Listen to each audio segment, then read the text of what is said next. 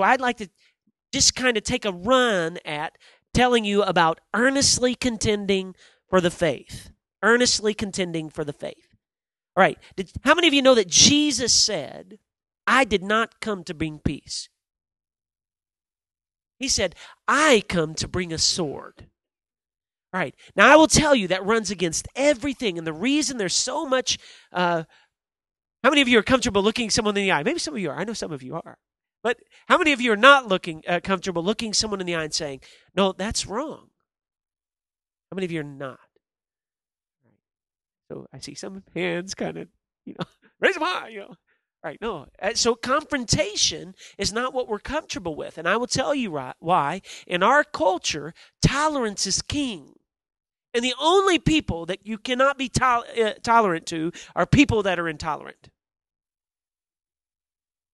And so we don't tolerate intolerance, is what one particular lady said. I was listening to a guy, and he said he was a lady in Texas. She has a doctorate. She's heavy into education. And she said, the practice of education in the public sphere is to not tolerate intolerance. You're like, oh, quick question. I know you got a doctorate. You're a very educated person. I'm sure you know the answer. What do you call not tolerating intolerance? That'd be intolerance. All right, so that's the kind of rhetoric that we're facing, and that's why at some levels in our culture we're uncomfortable with sharing our faith. But let's look at what the apostle said. Jude, a servant of the Lord and brother of James, to them that are sanctified. How many of you are sanctified? Yeah, I've been saved and sanctified. Now, I can't unpack that, but we are sanctified. That's true. By God the Father and preserved in Jesus Christ. How many of you are preserved? You got the seal of the Spirit. That's good. And preserved in Jesus Christ and called, right? We're called. And mercy unto you and peace and love be multiplied. How many of you say, ooh, I like that. I want that. All right. That's exactly right. That's who he's talking to. So the first point that Jude makes is that it's the responsibility of every believer to earnestly contend for the faith. It's up to every one of us that are sanctified by the Father, that are preserved in Jesus Christ, and that have peace and love multiplied unto us. If you're saved, you're baptized in Jesus' name, you got the good tongue-talking Holy Ghost, then your job is to earnestly contend for the faith. It's not the job, oh, Brother Kilman, that's really just for you because you've been trained and you're the dean of biblical studies, Indiana Bible College. And that's, if I had you in my pocket, I could pull you out. And I don't know if I could fit in there, but you have a big pocket, too much blackout cake. But, and maybe that's for Brother Mooney or maybe, those IBC students, but that's not for me. No, if you have been saved, God did not create you to set you on a pew to ride to heaven. God has made us, each one, every one of us, every believer, your job is to earnestly contend for the faith. He says it 3 different ways. It's kind of like he's trying to teach them. He's using repetition to draw them in. One particular man said it this way. He says, people try to co-opt the Great Commission. And they say, well, go ye therefore into all the world, make disciples. Oh, that doesn't mean for me. That means all those preachers and evangelists, especially the missionaries. How many of you like the statement where Jesus says, lo, I am with you always? How many of you want that verse? You cannot have, lo, I am with you always, unless you get go ye therefore. Right? Because it's in the same context of the passage. And what God has done is he's built the church to reach this world. Right? But so when someone says that's not for me, that's for you, Brother Kilman, say, no. Something like this. My job, Brother Kilman, is not to preach and to teach and to, know all of that stuff. I don't really need to know that. I can just live a life. And that's true. You can live a life that's exemplary, that testifies. But I'm gonna live a life to such a way that people will walk by and say, wow, that color that you painted your house is so staggering. Please tell me what I can do to have eternal life. The way you drive your car is so amazing that I want to fall on my knees right now and ask you, what must I do to be saved? No, No. Your job is to witness. Your job is to ask them. Your job is to present the gospel and share your faith. You should be working conversations towards getting people in church. You should be not manipulating in a bad way, but we're as deceivers and yet true. Wise as serpents and harmless as doves, right? That means what we should do. Are you saying I should connive? Yes. What I'm saying. Because you have their best interests at heart. And you're looking for opportunities from which to share your faith. Right? So all of us, that's what Jude is saying, all of us that have been blood-bought are called to give an answer. And by the way, he says, I wanted to write to you about our common salvation, and it was needful for me to write to you about this issue. He says, I was going to write to you about our common salvation, and the Spirit drove me to speak to you to say, earnestly contend. I wanted to just come and talk about being saved and how we're redeemed, but the Spirit drove me to say something else, to preach something else, that you should be about earnestly contending for the faith. And I think that's where this wonderful group is. We have training, but God has just sent this poor preacher by to preach a text that's right there in His Word saying, earnestly contend. That's your job. And if you'll do that, God will do wonderful things. But what happens? Well, first of all, how can that happen? You have to know some things about the faith. He says, earnestly contend for the faith which was delivered unto the saints. He didn't say delivered unto the elders and the bishops or the Catholic Pope and the clergy, and you get to be the laity, and they tell you not to read the Bible and not to study and not to witness. He didn't say contend for the faith that was delivered only to the preachers. And by the way, just let me take a side note. I don't think you have to be some Greek expert.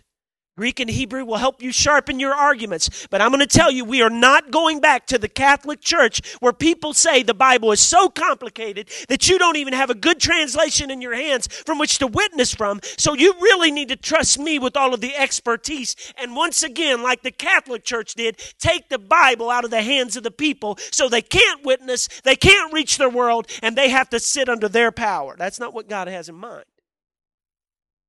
You didn't know what I felt about translations today. Now you know.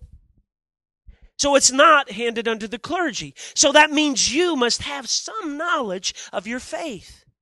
If you cannot defend the Godhead now in a 10-minute presentation, you need to correct that. If you can't defend why we baptize in Jesus' name, and it has to be believers' baptism, and we don't sprinkle. If you can't defend that in a 10-minute conversation over coffee in the break room, you need to correct that now. Why? Because God's going to trust you with people that want to be reached. But you got to equip yourself. So if you're going to earnestly contend for the faith that was delivered to the saints, that means you have to have a knowledge of what that faith is. I'm going to have to drop some stories out. You get the point. But here's what you need to understand. The Bible didn't say earnestly contend for your own views. We fight crazy battles, weird stuff. We fight over whether or not, I promise you, there's a preacher that got red in the face over whether or not Adam had a belly button.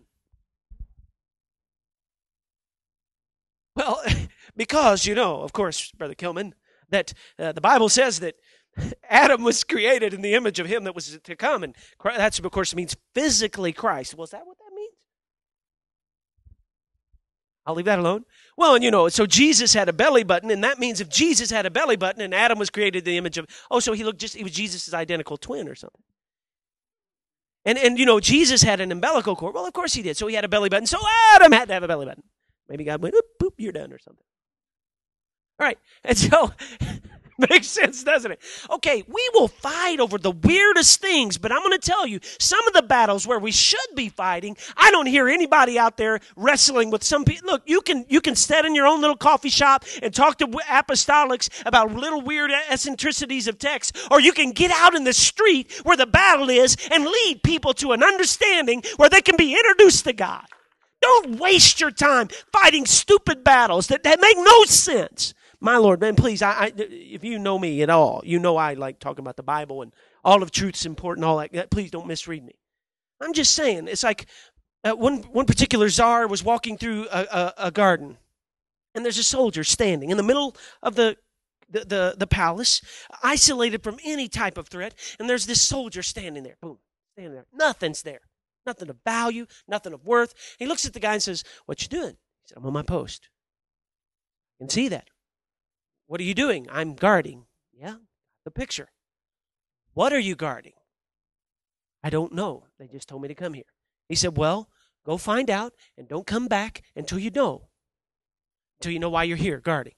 And come to find out, 150 years earlier, Catherine had planted a rose bush, and she didn't want anybody stepping on her roses, so she positioned a guard there, and there he is standing right there by that guarding that little rose bush so no one steps on it. And long after the roses are gone, you still have this soldier standing there, wasting his time and energy on a battle that's insignificant. And what you need to do is plug into the things that matter. Don't get caught up in dumb arguments and all the wasted time, because here's what will happen. If you waste your time, if the enemy can't thwart you, he will get you to fight trivial battles.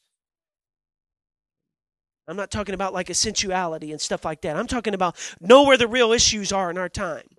Know what you're going to face. Know what types of things, by the way, which are coming down in our movement. So 2 things is what the church is called to do. Everybody say, "I'm the church." That's right. That means I'm going to leave Calvary Tabernacle, the rest of them alone. I'm talking to us. This is what God has chosen us to do. This is our job, to reach the lost and disciple people. With those 2 agendas in mind, we have to understand that if we're going to do that effectively, we have to train ourselves. And we have to equip ourselves with the best tools available. And if you will plug in, I promise you the teachers that are here will give you the best ways, the best approaches, the best of what we have to offer from which to answer people. For instance, whenever someone argues or wants to get in wants to get in a conversation with me about the Godhead or about baptism in Jesus' name, this is what I say. "Oh, that's wonderful. Let me start out." So I'll give you an instance. Maybe you've heard me tell this story. Forgive me if you have, but it illustrates the point. We're in Grand Rapids. There's a guy behind the counter. And we got all these students. "Where are you guys from?" He says, "Oh, we're from Indiana Bible College. We got all of our students here. We're showing them Baker Bookhouse, and we're going to introduce them to all sorts of wonderful people from history." And the guy says, "Wow." He said, "So what denomination are you? What type of Christian are you?" I said, "Well, we're Pentecostal." He goes, "Oh." He said, "Is that like Catholic?" "No, not really like too much like Catholic." He says, because they don't know, right? So you just be nice but you have to be pointed as well. And he said, "Okay." He said, "So you're not Catholic, but you believe in the Trinity." And I said, "No, we wouldn't necessarily believe in anything the Bible wouldn't teach. So no, we wouldn't believe in the Trinity." Okay, it was just nice, right? And that tone of voice, just nice. We're talking. And he's like, "Oh, all right, window of opportunity." I said, "Take, for instance, now I'm going to take the place he wants. Take, for instance, Matthew 28:19. You should start with that verse. We're the only church that baptizes, by the way, according to Matthew 28:19. We're the only one that gets it right." And I say to him, and ask it this way. Don't ask him what the name of the Father is. Don't start there. Just trust me. I said, for instance, take Matthew 28:19. "Well, go ye therefore unto all nations, baptize in the name of the Father and the Son and the Holy Ghost," right? You've heard that before. He says, "Yes, heard that before." I said, "Okay, so what is the name of the Son of God?" All right, no lightning, right? No lightning, right? You didn't feel lightning. But I'm telling you, that's lightning right there. You should, if you're writing down notes, scribble that down. Because that's what you ask him first. Because everyone you ask, what is the name of the Son of God? Everybody will say, Jesus. And I'll say, that's right. Matthew 1:21.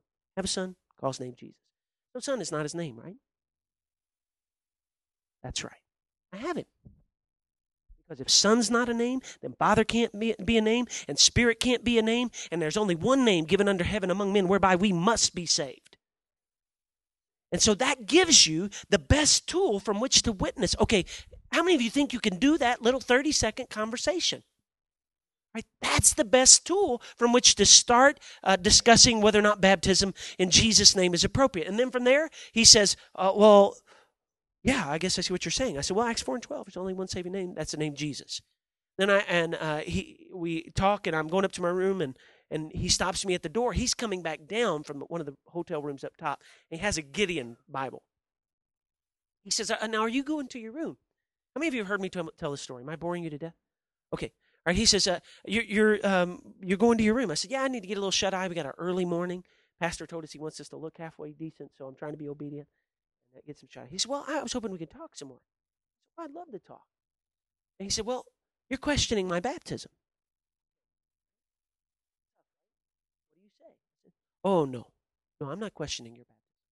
Now, if Scripture's doing that, that's something else, but I'm not questioning. Okay, what you can do is let them fight with the Bible. Don't let them fight with you. Let them fight with the text. And so we go down, and what do? Now, I can quote it. I can read it. But one of the most powerful tools is to have them read it. He said, open your Bible there to Acts chapter 2. What does it say? Let me baptize everyone. Now, how does it say to be baptized?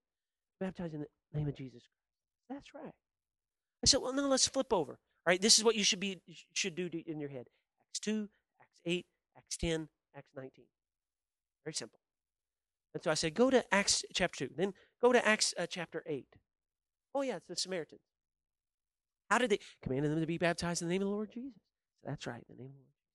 I said, now let's go to Acts chapter 10. Close to the end of the passage, there they are. The Holy Ghost falls on them. They receive the Holy Ghost, begin to speak in other tongues. And they commanded them what? To be baptized in the name of the Lord Jesus. Okay, and even before I can say it, he says, now, but wait a minute. This doesn't say for them to be rebaptized. Oh, I'm so glad that you brought that up. Let's go to Acts 19. See, some of John's disciples. Yeah, they're going through the upper coast. Have you received the Holy Ghost since you believe? We don't even know what that is. Okay, well then how were you baptized? Unto John's baptism. Oh, they were baptized, right? And he commanded them to be baptized in the name of Jesus. Okay, you have to appreciate this is a man in his 50s. I'm what, some 30, some-year old dude.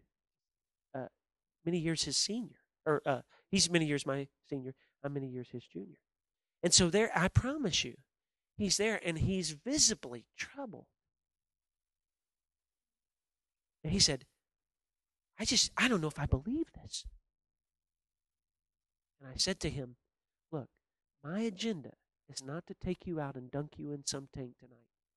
In Jesus' name. Now, if you want that, I'd be happy to do that. But what you need to do is come to these scriptures and wrestle with them and decide what that means.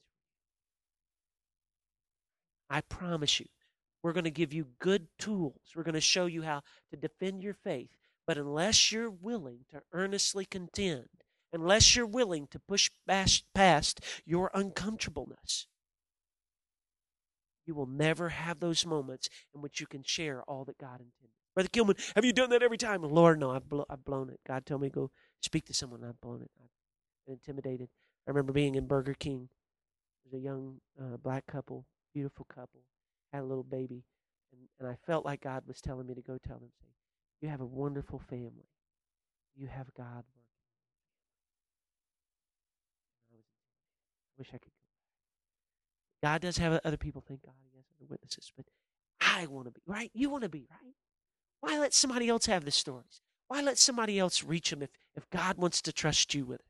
He says, earnestly contend for the faith. Now, why does he say to do that? This is why. Why is it important? Because if we don't contend for the faith, watch what happens. He says, if you don't contend, for certain men have crept in unawares, who were beforehand ordained to condemnation, ungodly men. And this is what they do. If you do not contend for the faith, you allow ungodly men to represent what we believe. Who in the world do you think is going to tell them about Acts 2:38? The Baptist? If you're the only apostolic on your job, who else is going to be the witness there? And if you don't, there will be some Baptist person or some Church of Christ person or some Muslim there, and they will share their faith. And that's what the Scripture's saying. He says you need to earnestly contend for the faith, because if you don't, there is a vacuum. And he said there are these other people who say they are Christian and they're not, and they will try to represent what we believe. I'll go further than that in terms of people that come in and we're discipling. If you choose to remain silent in your friend's life, there are people that call themselves apostolic and are not. And if you don't speak on the issues, they will speak on them. You have to say, I will earnestly contend, and I will not leave it to these ungodly men who want to do two things. What do they want to do? They want to, first of all, turn the grace of God into lasciviousness or lawlessness and deny the only Lord and Savior. That's what will happen. How many of you want somebody like that speaking into your family's life, or your friend's life, or your church's life, or this group? When they get here, we should be strong enough to look at somebody and say, all due respect, I know what you're teaching is not right. We love you. We want you to be here, but you're not going to be the only voice they hear. That's why I think we can do what we can do. Ungodly men. No, that won't happen, Brother Kim. And surely you're not saying that will happen. Okay, yes, it's already happening. It's happening right now. One particular man in our movement, a minister, wrote in a book, I think that people could possibly be saved that don't speak in tongues.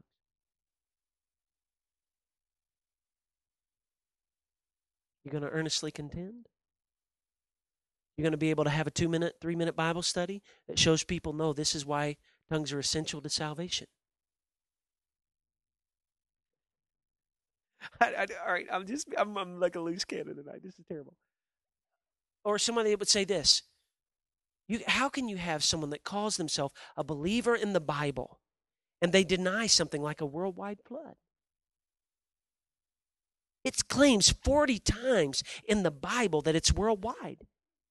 Archaeology backs it up. And if you're struggling with whether or not you can believe what the Bible says, and when Jesus says, as it was in the days of Noah, so shall it be in the days of the coming of the Son of Man, everybody on the face of the earth is going to be judged.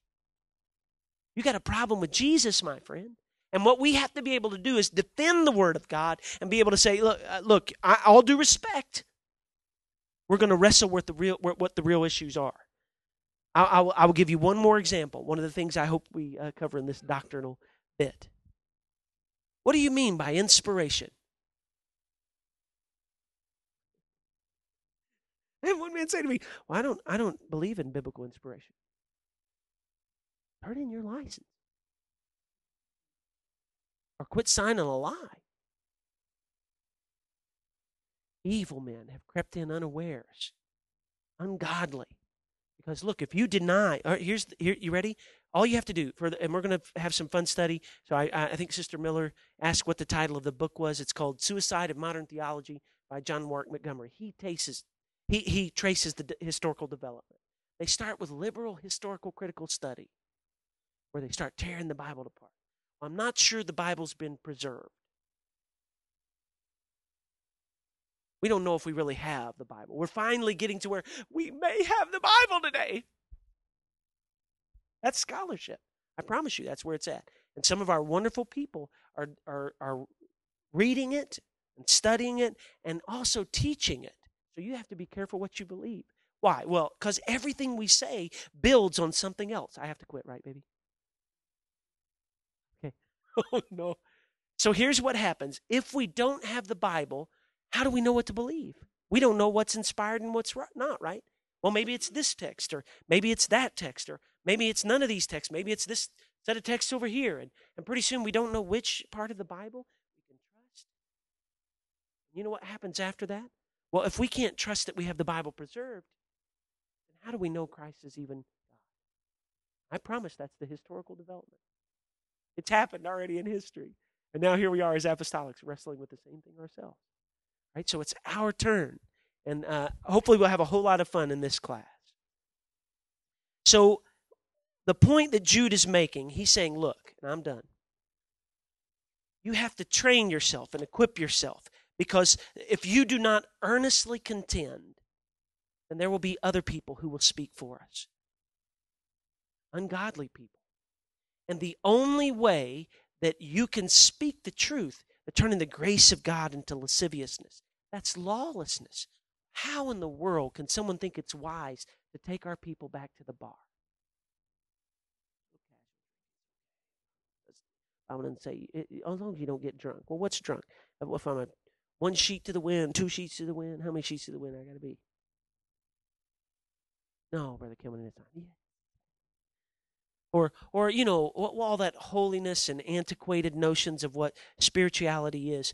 That's right. Take our girls back to Hollywood where somebody has lied to them and told them they're not beautiful, but we can sell you what you need to be. God help us. Evil men, ungodly men, changing grace into disgrace. Now that's where we're at. That's why, ladies, when we did that whole session, and we're going to do a little bit more on terms of what the Bible teaches on doctrine and separation and things. Why? Because older women should teach the younger. And you should be able to tell them, no, no, no. We have escaped the corruption of the world through lust, being made partakers of his divine nature. We've been called to something else, and I can show you why. I can walk you through the verses, and I can detox you from all of the lies that the world has given you about what you look like. Stay with me.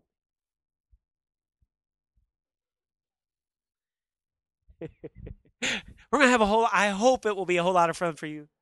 I don't know if I'm doing good or not, Brother Lopez. All right, so what we will do, if you were there at the Q&A session, a lot of the things that were asked, powerful, powerful stuff, deep stuff. Sister Mass was there. She says, that's one of the funnest things I've ever been a part of. Because she said, I did not expect questions of that depth, right? Right, that makes it fun for teachers. And how many of you had fun that were there? I understand not all of you could make it because of work and whatnot.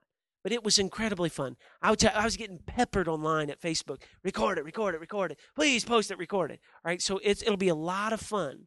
But it does no good to be trained, first of all, and equipped with the best tools and then just sit on the shelf. Train yourself, equip yourself, and then launch yourself. And that's what we want to do. Right? How many of you will say, I want to know what I believe, first of all?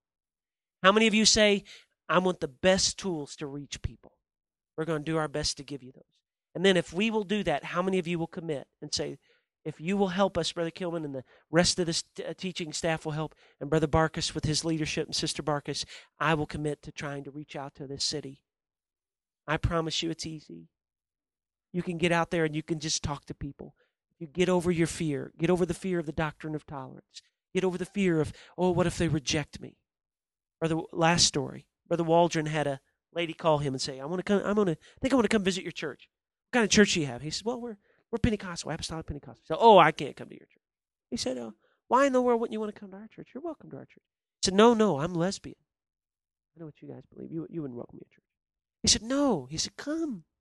You would love our church.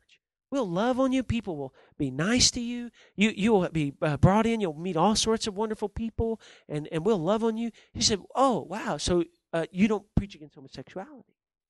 He said, no, of course we believe what the Bible says, that homosexuality is an abomination. But, that's no different than any other abomination. Or, lots of people that sin come to our church, and, it's like lying or drinking or some of the other sins. But you may be up and you may hear us come across something in the preaching, but we're not going to run you out of the church, and we're not going to hate on you or be mean-spirited to you. We're going to love on you. You'll meet wonderful friends. You'll have a good time. You'll feel the Spirit of God. You'll hear good Bible teaching that'll be applicable to your life in terms of how to function, all sorts of wonderful things. And she said, wow, I may come to your church. So if you know how to reach people in love, you'll just risk. I promise that God will help us.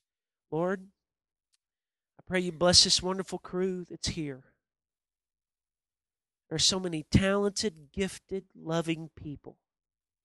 I pray, Lord, that you would alleviate fear, that they give themselves to study. Because, Lord, when we give ourselves to study and equipping ourselves, sometimes that gives us enough courage to step out, and we can see giants fall, and we can see walls of cities collapse in people's homes and in their lives. We can see spiritual deliverance occur. Give us those opportunities. I know the hunger in this group is for that. Help us to do the hard work of paying attention and giving ourselves to study and application, so we can do what we really want and reach our families and reach our friends and reach our city. We ask this in Jesus' name. It's going to be a good time. I believe we're going to do it. God bless. Have a good night.